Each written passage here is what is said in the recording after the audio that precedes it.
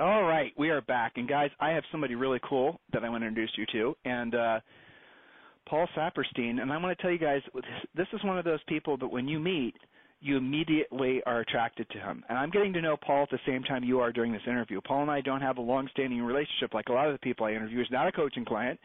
And, but with just a little time I've spent with him prior to today's podcast, I have to say I was really impressed with how humble he was and also how incredibly successful he is. And so Paul's going to share with you guys how he sells 200 houses per year and how at EXP he's made Icon status, which is a very elite group in terms of the what you've been able to sell. So Paul, without any further delay, I want to A, congratulate you on all your success, and B, thank you for being my co-host for today's podcast.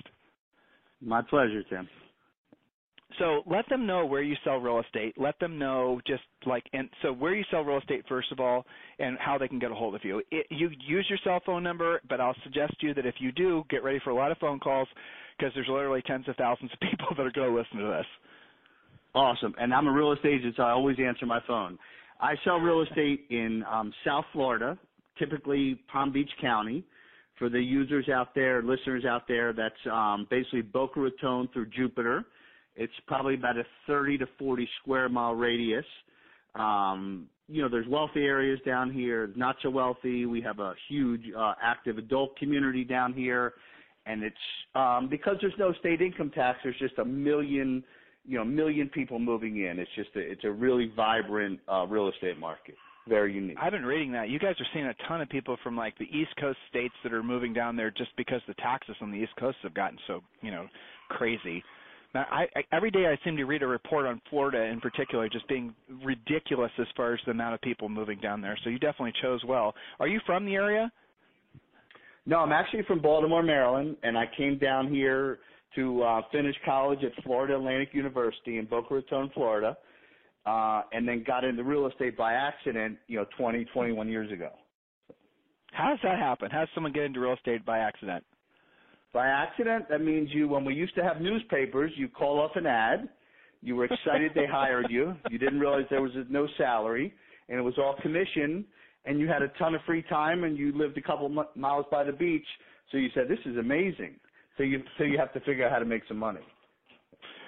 Yes. So they sold you on the vision of basically being your own boss, no one controlling what your schedule is going to be, no one telling you what you're going to do, and how you can basically be financially independent. That was the story that they gave you, and then they told you the truth. Is that what happened? Yeah, and I valet cars. I worked at a pizza delivery. So it was I was not able to start full time until it's going to be your career. Well, actually, there's a lot of folks that listen to the podcast that are transitioning or wanting to transition from full-time. They're doing full-time jobs in, part-time real estate, and their dream is to do what you did. How does someone, if you can remember back, which maybe you can with clarity, maybe you can't, but, it's however you answer is how you answer, but how would you suggest someone would go from being part-time to full-time in real estate? What suggestions would you offer somebody? Monetary-wise, they definitely make sure you have 6 months to a year of your bills or savings saved up so you can dive into it. The other thing about real estate, too, you can't make money quick. So if you're the type of personality that you need to see results from the first thing you've done, real estate is not for you. It's a long-term, long game. It's a career. It's not a job. If you're looking at it as a job, you probably won't make it past the first year. What do you mean by that? Explain. Well, because the sales cycle. Yeah. What's that? No, I said not the not make it part. Takes, everyone understands that. Right. Sorry. Yeah. No problem. Yeah, the sales cycle could be 6 to 12 months. You could be working on, whatever your sphere of influence, your network, whatever it is you're doing. It's not going to happen overnight. You could have 3 deals in the pipeline, 2 of them fall through. You got to be able to make your mortgage payment. So there's no quick money. There's no get rich quick scheme in real estate. It is not as easy as it looks on $1 million listing. It's a grind. It's not easy money. It's funny, when I started 20 years ago, when a buddy of mine called, I think it was on top of the real estate market, 2006, 2007, he was in California, and he said, Paul, I'm thinking about, he was a buddy I grew up with in Baltimore. He said, Paul, I'm thinking about coming to Florida to sell real estate. What do you think? And this guy's an MBA, financial guy, always, worked always, top 500 companies in the world. And he was just sick of the corporate life. And he said, what do you think, Paul? You think I can, work in real estate? I said, a monkey could make $100,000 in real estate. He said, what do you mean? I said, come down here and I'll show you. Now, the last, since the market crashed, and I don't think it had anything to do with the crash, I think it's just a different industry now because the cream is rising to the top, where before, reviews weren't as important, your reputation wasn't important. It was just, it was just a free-for-all. Everybody, and their cousin had the real estate license. Everybody made a little bit of money, and it was easy. But now, I would say the last 5 years, anybody that's asked me, should I get in real estate, I actually try to talk them out of it. Not because it's not a great profession, but because I need to know they're a fighter and they're hungry. And that's the key to making this business. I even tell my agents now that if I started in today's market, I don't think I would make it. And only because I'm not as, well, now, I have a successful career after 20 years, but I'm not as hungry as these new agents starting out. And you can't teach that. You can't teach motivation or hunger. It just, you're born with it. I think what you said is very accurate. And so listeners, remember, this guy sells 200 houses a year, so he knows what he's talking about. But I think what you said about having that sort of, like from a coaching perspective, I always tell people when they're asked, saying, well, they're trying to decide whether or not they want to hire a coach or what a coach is supposed to do. Like, they're not clear. And I say, well, a great coach is going to help you get your fire started, but if you can't keep your fire started yourself after it's, illuminated, maybe a coach will occasionally throw another log on for you, but really at the end of the day, if you're constantly needing to be motivated to do what you don't want to do and you don't want to do at the highest level, you just won't survive, And that's kind of what you're saying as well. So what would be the qualities, like if there are 2 or 3 qualities you think that anybody who's, if we're still speaking, let's say you and I, Paul, are still speaking to that, your buddy who's thinking about getting into it, or, somebody who's listening who's thinking about going from, full-time this to, whatever they're doing into full-time real estate, what would be the 2 or 3 qualities? Not necessarily things they're supposed to do for lead generation or anything like that, but like innate qualities that they have to have. Yeah. Yeah. I would say, well, my vision is that we're not in the sales industry. We're in the customer service industry. And if you don't think that, when you don't have a job in real estate in the next couple of years, you'll realize, wow, maybe I shouldn't be selling myself. It's a customer service industry. I think you have to be, communication has got to be a 10 out of 10. Whether you have good news or bad news to tell the client, you've got to tell them. If they're in the dark, they're assuming it's the worst news you're going to give them. If you let them know, hey, guys, we're going to have an answer in a week or 3 days from now, they settle, we're changing people's lives. Sometimes we got to give them heartbreaking news. Sometimes we give them great news. But they're waiting on that news. The people might not sleep until they hear from their real estate agent. This is critical. Timing is critical, especially in today's world with Amazon and everybody wants everything, yesterday. You have to give whatever news you have to them immediately. Persistence, but not being, obnoxious about it. You do follow up, but, you don't want to sound like you're selling yourself. And really, this isn't a quality, but like if you've ever, to all the listeners out there, if you've ever bought or sold a home before, and you look across this is me as a real estate agent when we're bringing on new agents to the team. If I'm sitting across an agent and interviewing that agent, if they're not competent enough to be my agent, they're not going to make it. So that's almost our. You mean if you wouldn't personally think to hire them to represent you if you were a consumer, that's how you decide whether or not you'll even consider having them be a part of your group. Is that what you're saying? Yeah, not necessarily part of my group that they're not going to make it. Like if I'm not confident that, you know what, I would work with this. They got a great personality, good attitude. They know the area. They don't have to be in business 20 years, but, if I would be willing, and, my standards aren't higher. I work with brand new agents. We work with agents that are selling $100 million in real estate a year, but there has to be something that's, sexy or attractive enough, not male or female wise, but something that makes you want to spend time with this person. A spark. They got to have the it factor.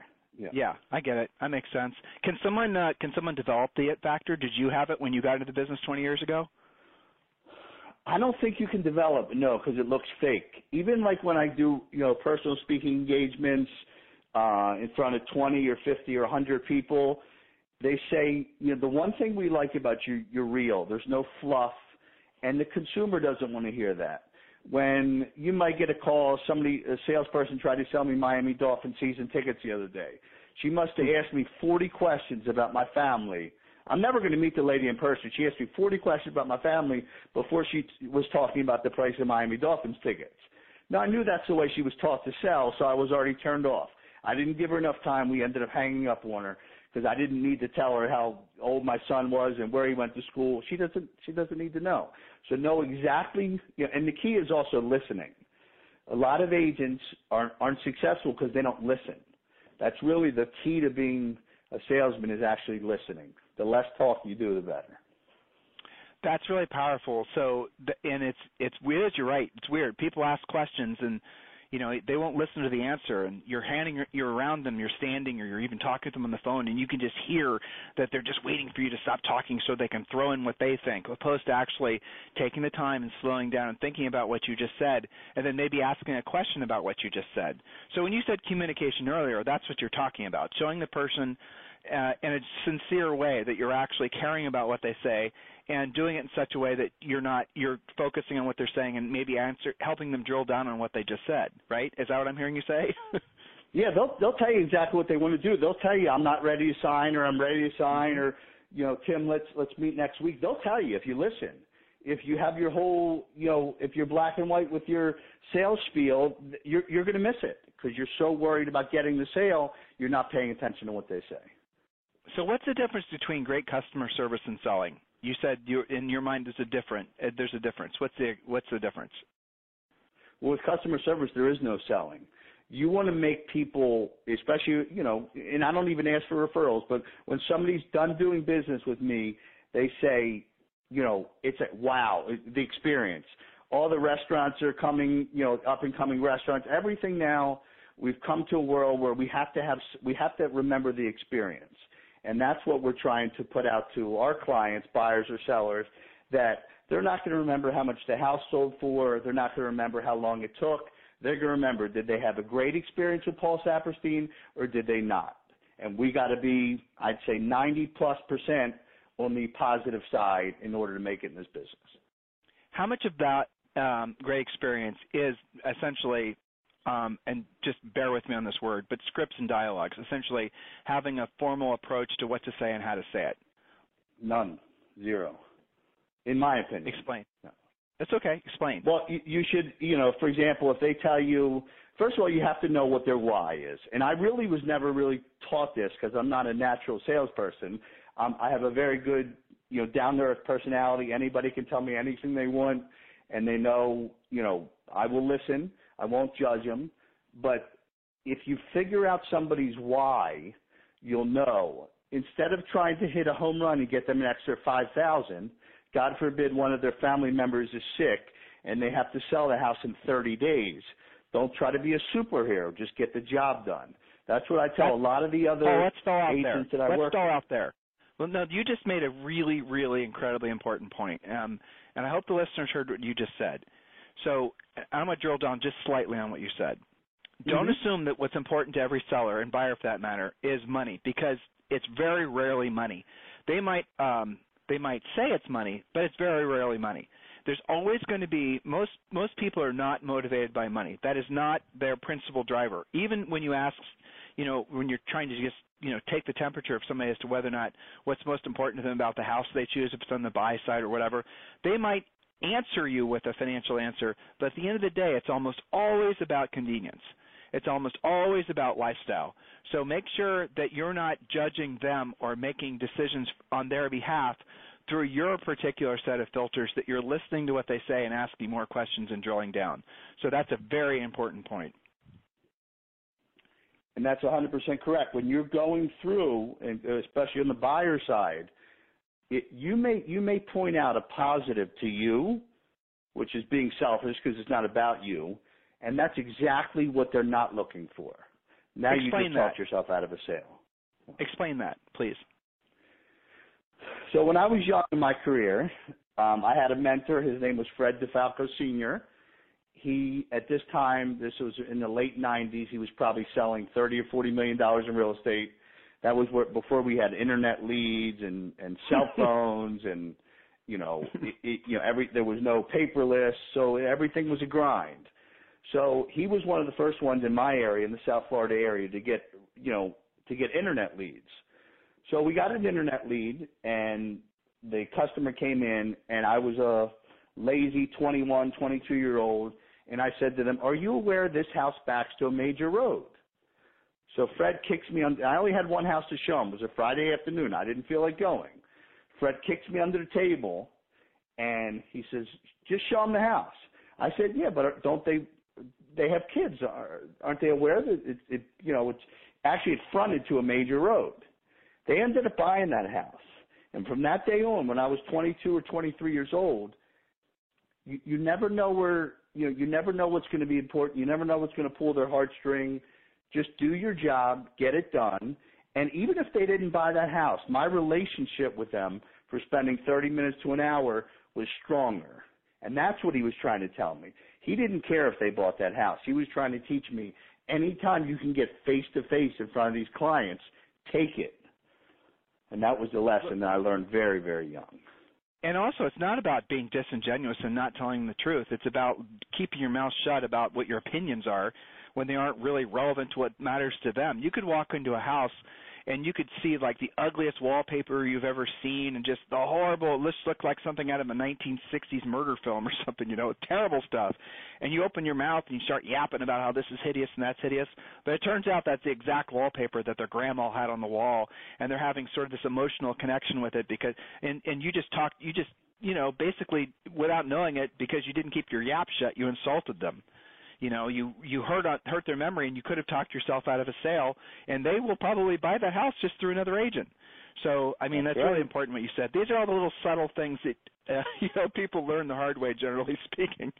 So I'm curious. You are great at sharing. What would be the three biggest mistakes if you can look back?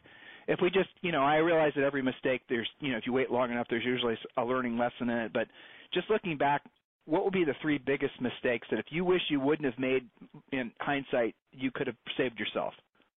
If you're talking to the of 20 years ago.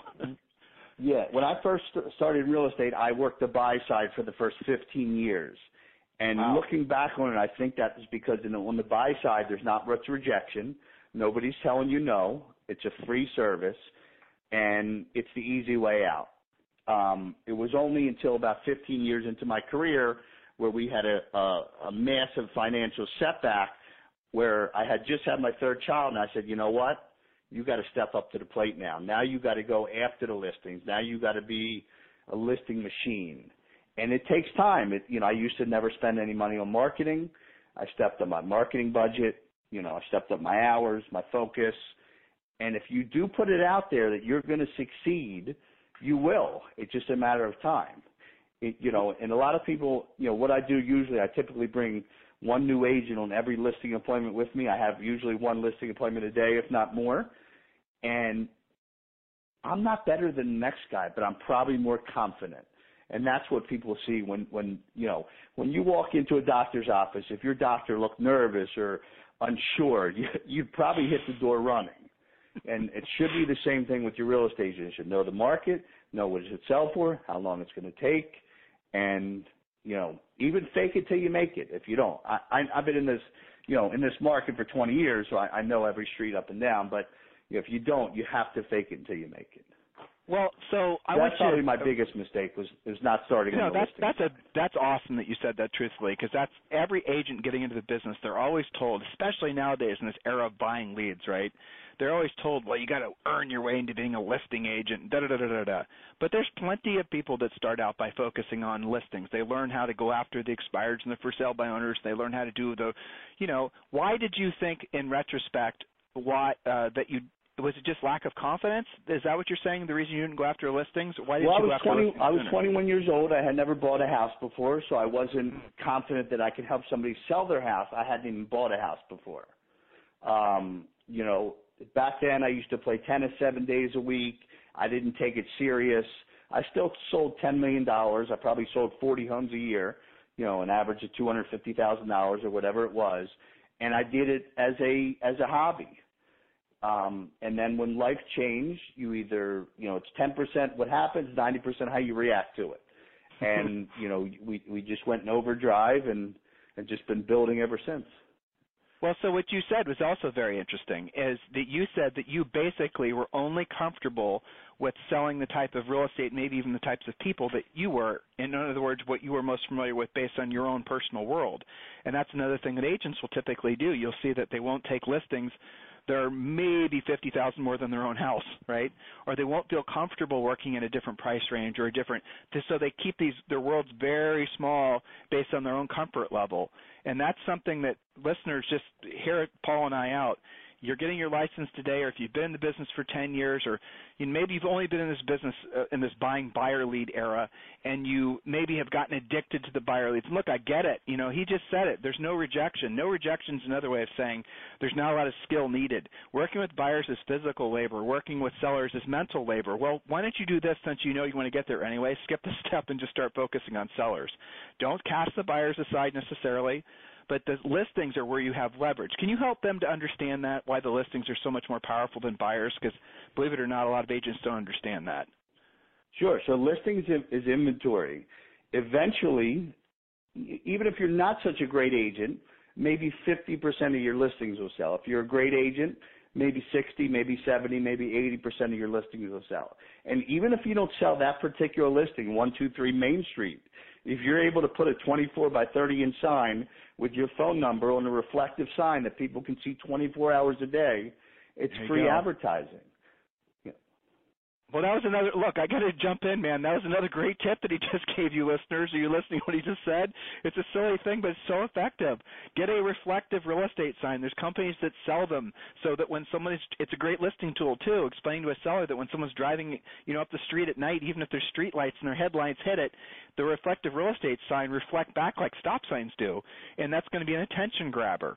It's a free billboard in a community, in a neighborhood. That's what a for sale sign really is at the end of the day. But the other thing that's nice about listings, if you have 5, 10, 20 listings, those are, you price them right, you put them in the MLS, you service the heck out of the sellers, do what you say you're going to do, and then you have the rest of the real estate agents in your community that are out there on the nights and the weekends working for you. So then you can start having some resemblance of normalcy. But if you're going to build your business around buyers, you have to work when the buyers aren't working, which means you give up your nights and your weekends. So when you hear people, when you see agents that are really burned out, when I hear that, it's almost always because they have not discovered the glory of working on the seller side of the business primarily, because that's where you create leverage, listeners. So please, no matter what, focus all your best energies every single day on becoming a listing agent. So if someone wanted to become a listing agent, if someone wanted to pivot, let's say they're stuck in that working with buyers paradigm and they can't seem to break free of it, what would you suggest they do? I would suggest that whatever market they're in, they find out who is the best, not number 2, the number 1 listing agent. They might be at their company, it might be a different company. So I was lucky enough to have a mentor when I first started. Even though I wasn't confident to go on the listing side, I still saw how it was done.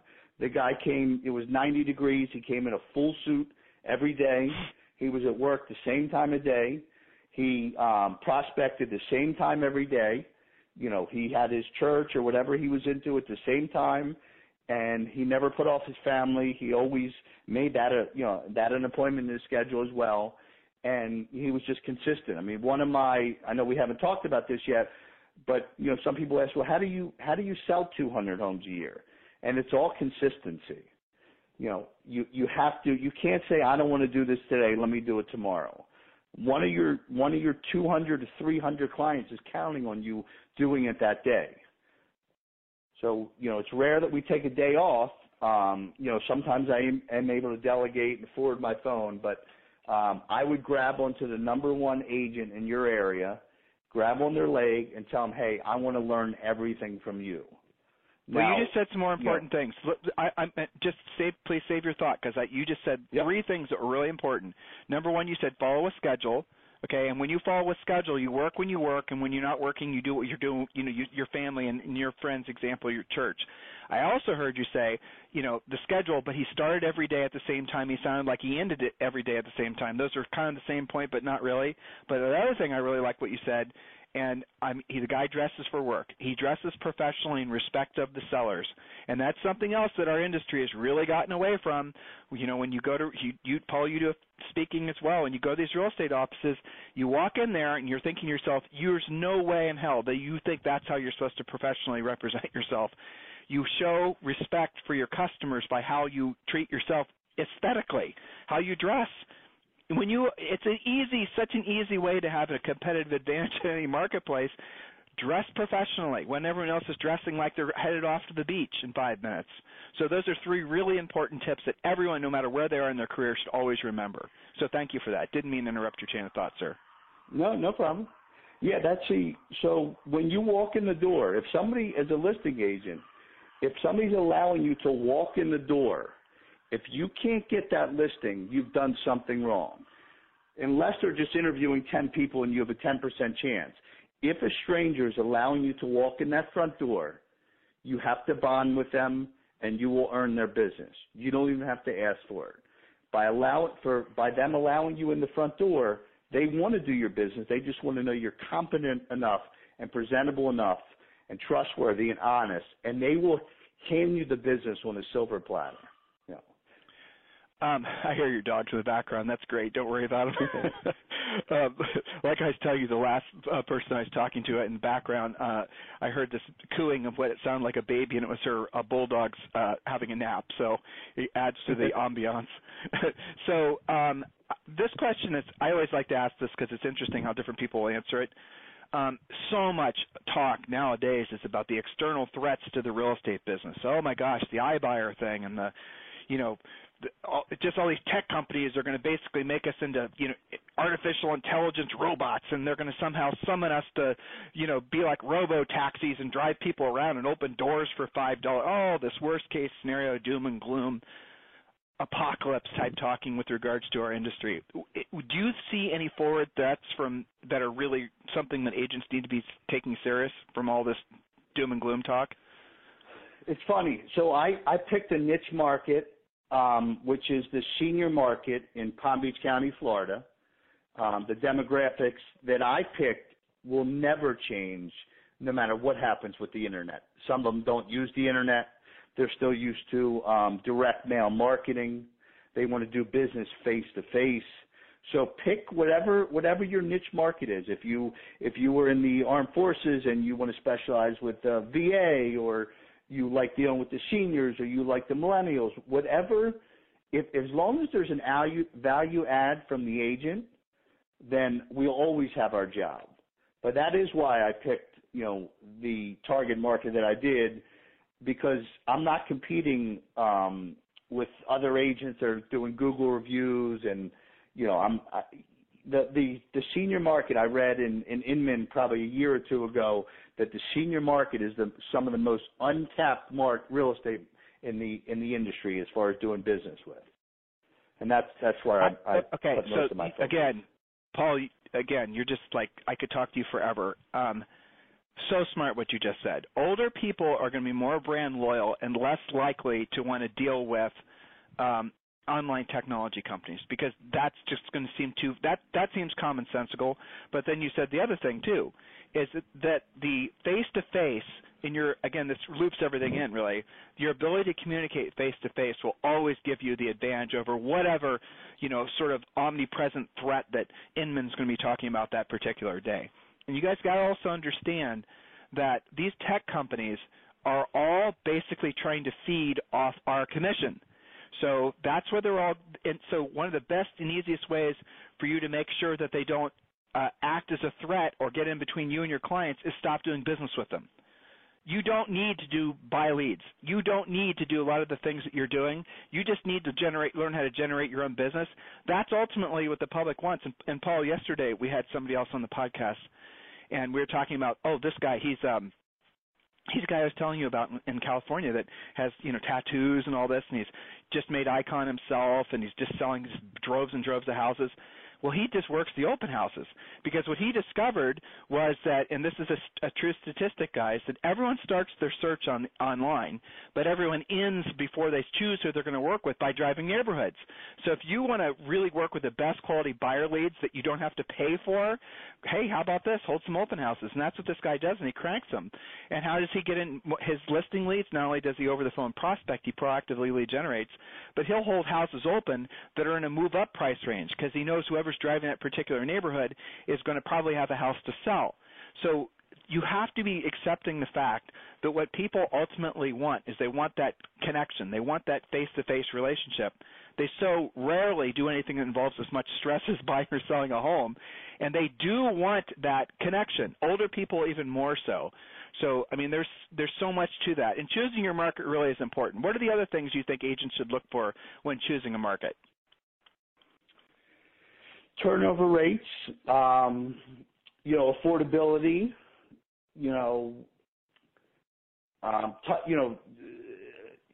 whether it can be financed in that area. Like, we got hit pretty hard with foreclosures. In Florida, 25% of the market is investors. And the reason Florida, Las Vegas, California got hit so hard is because when the investors leave the market, there's a supply and demand problem. And 25% of the market that used to be in the market is no longer there. So, it's really just really knowing the market. But you really can't change where you live. I even said to any of the other agents, if I moved to a different area, I don't think I would be a good real estate agent. I don't know why. Maybe it's confidence. I'm not sure why, but I don't think I would be as successful in a different area than I am in South Florida. Why? Well, just now, growing up in the area since I was in my 20 years old, the consumer, the problem with the way the market's going, if we don't, and people talk about, so sometimes they want to go directly to the listing agent. They don't want to have a buyer's agent. They think they're going to save money using a listing agent, which isn't true. They already have enough information. They already know what the house sold for, when it sold, what they've done. They've seen the old photos. So they don't need another person that is not as knowledgeable enough as the listing agent. So for me to start in a different market where I'm starting from zero and the consumers have a 15-year head start, I don't think I can make it. And it's not confidence. I'm a confident guy, but I'm just too far behind the eight ball. Yeah. That's a good point. We hear this all the time, too, with agents that switch from New Jersey to Florida. They just can't make it. The business crumbles. Yeah. You started out with a brokerage, a different one than you're at now, and I know you're a loyal guy. You're an old-school loyal guy. So you switched to eXp Realty when, and what caused you to want to switch? So I switched in October of 2018. So, once we got the ball rolling, I've been about 6 months. I wasn't thinking about leaving. I was at RE/MAX for 15 years. I was RE/MAX's #1 broker associate the last 4 years in the state of Florida, selling close to 200 homes a year. And it was funny. I went in, I spoke to my mortgage broker, and I said, I'm really thinking about leaving RE/MAX. He said, okay, well, there's only one place for you to interview. And I said, where? He says, Keller Williams. I said, Keller Williams? Why would I go to Keller Williams? I've really, some nice people there, friendly, the whole 9 yards. I went and interviewed with the Keller Williams guy who gave me a whole song and dance, that if I went to work at Keller Williams, it was going to change my life. And I'm not really a religious guy, but I didn't know what he meant. And, I said, well, I've never seen a Keller Williams commercial. He said, well, you won't. I said, why? He said, we're an agent-centric company, and we spend all our money on the agents. And, I said, well, I'm kind of worried about leaving the best brand name in real estate. When I was there, what I thought was RE/MAX. And he said to me, 97% of your clients do business with you, Paul, because of you. They don't care who you work for. And that was the moment. I had already heard about the eXp model, but I just wanted to, make sure, do my due diligence before I jump ship, because I don't jump ship. I haven't left the firm in 15 years, that if I left the big balloon behind, would I be able to fly? And the answer was yes, very quick. It took, about a month to have my confidence even higher than it was at RE/MAX. Well, I mean, so there you go again, saying a bunch of stuff in just conversation. And, at the end of the day, that is true, though. The brokerage brand anymore, the actual logo and the actual all the rest of it, for people younger, and Paul, maybe, I'm interested in your take on this. I would say younger than maybe 50, doesn't really matter, maybe even younger than 60. People really are not brand loyal anymore, not like they used to be. I'm 49, and I think probably my generation is maybe on the tail end of even caring about what brand. But at the end of the day, in real estate, it really is about the agent. It's about, when Julie and I sold real estate, I remember we did this survey at closings, and we'd ask the people, one of the questions was what brand or what company are Tim and Julie with? And just as kind of an interesting thing for our own sake, and they never knew. I mean, they would rarely know that we were also RE/MAX agents. And it wasn't this is not a slight towards one broker or another. It's just a fact. People do business with individuals. And so that is fascinating. So once you got over that roadblock and realizing that you were essentially the reason why you were successful at the end of the day, which was true, what other obstacles were in your mind about switching over to EXP? I mean, why else? Obviously a lot of people are in the same position as you are. You're a massive leader in your state, in your marketplace. What else caused you to really see that EXP was the way forward for you? Well, once I processed the if you want to call it, platform, brokerage, whatever. Once I saw it, so what I was worried about, so I have, been in business 20 years. I did $1 million GCI last year. And what happens is it's a hamster wheel. The more money you make, the more money you spend. I got 3 kids. I wanted to be able to save up for retirement. I wanted to be able to have something to leave to the kids if I decide to stop working 5 years from now, 10 years from now, 20 years from now, and I couldn't do that at RE/MAX. But until I saw another model where you could do it, what you don't know, you don't know. So I thought RE/MAX was the best company in the world, and it is a good company to work for. Yep. But until you knew something different, it was just like as soon as somebody told it to me, I knew. I said, you know what? I want to open up a branch office in Delray Beach. I'm gone. And then it took months before, RE/MAX wanted to meet with me 3 times. I had to transfer 80 listings. They put, RE/MAX is the #1 brand in real estate on every listing transfer. I mean, they didn't make it easy. So, and we were talking, I work with the seniors. So I had 80 active listings, 79 people, 79 out of 80 listings said, you know what, Paul, if it's better for you, we're happy for you, let's do it. One person who decided not to sell didn't sign the listing transfer agreement. Yeah, that says a lot. That's wonderful. It tells you how great of a job you do for your customers too, Paul. But that's really important though that people understand that. You had 79 listings to transfer. Oy vey, that must have been daunting. Wow. Yeah. So listeners, that's another. That's a big issue. Is if you're in the process of moving over, you had staff too, agents. You had a big to move over. That was so as far as you mentioned really what you're talking about is the revenue share. That's what you were just sharing with the listeners. Do you mind drilling down a little bit more on why that was meaningful to you?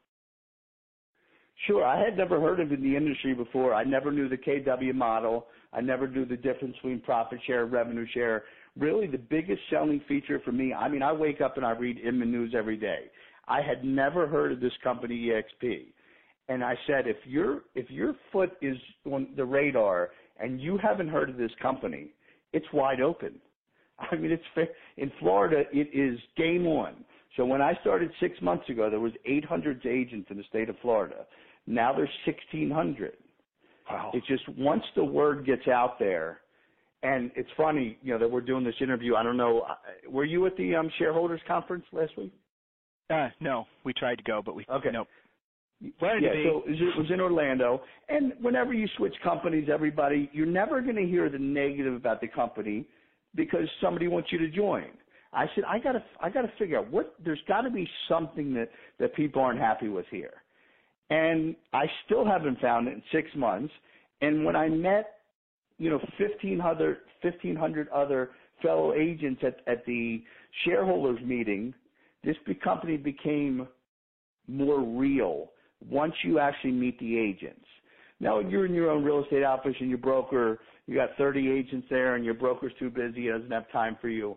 To meet other agents that they're not making any money whether they mastermind with you or collaborate, and just to see the family that was put together organically, all over the country was just, when I left that shareholders meeting in June 2nd to 4th, and they announced where the Vegas one, we booked on the way home, driving home, booked 5 rooms for the agents, because people don't realize, once they actually can see and touch and feel. I mean, I'm sitting right next to the founder doing a workshop, Glenn Sanford. Guy's probably worth $500 million. I'm sitting right next to him doing the same thing he is. I mean, you talk about boots on the ground. It is, I've never seen anything like it. Well, I mean, so here's the thing. They started in 2008. I mean, they've been in business for like a decade, right? I mean, longer than that, I think maybe. But they started 2018 with 5,300 agents. They ended 2018 with 16,000 agents. And now I think I read on a press release that they're tracking for like 35,000 agents at the end of this year. And so they're very quick. It's the fastest growing real estate brokerage brand ever, which is amazing. And they're in every state in the United States. They're licensed in now. Australia, which I read, and also England and most of Canada. I mean, it's unbelievable. And it is kind of fascinating too when they start realizing it's not just about, the commission splits at EXP are probably better than whatever you're experiencing now. The support you have, the technology, all that, but then you start having all the other pieces and parts coming in. The revenue share helps you to create a financial future for yourself you'd never have, unless you bought a bunch of rental properties, for example, and paid them off. Or, and then the way that they do equity awards where you can actually be an owner in the company. But that doesn't even really touch on it. And Paul, you said it too, like, when you're around these people that have this future that's not just from selling, they're financially secure or they see a path to creating passive income for themselves, that changes the context of everything, right? Because it's not just about doing more transactions.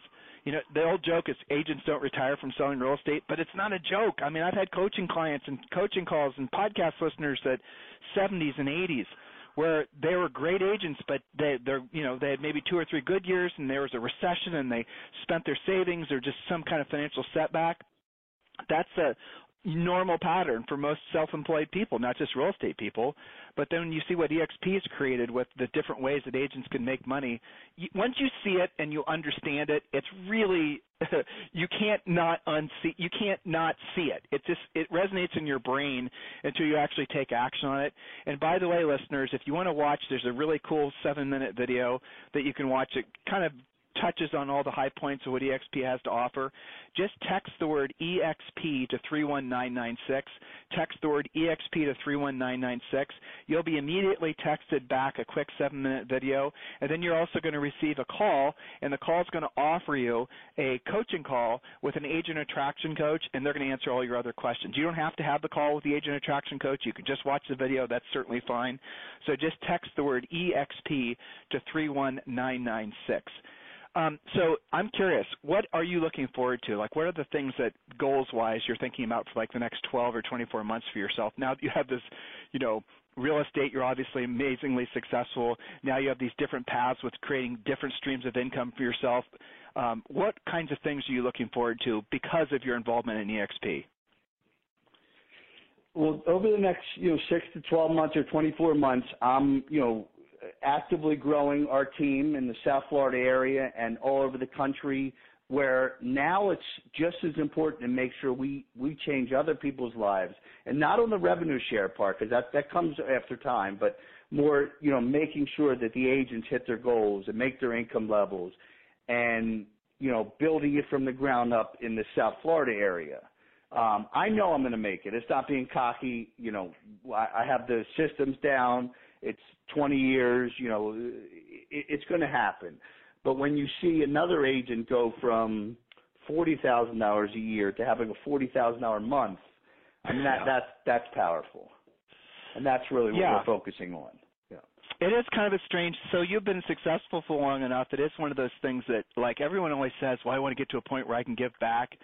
You know, it's hard to give. It's hard to really have your heart in making contributions to other people's lives if you haven't sincerely accomplished something like what Paul has, or you haven't become financially successful like Paul has.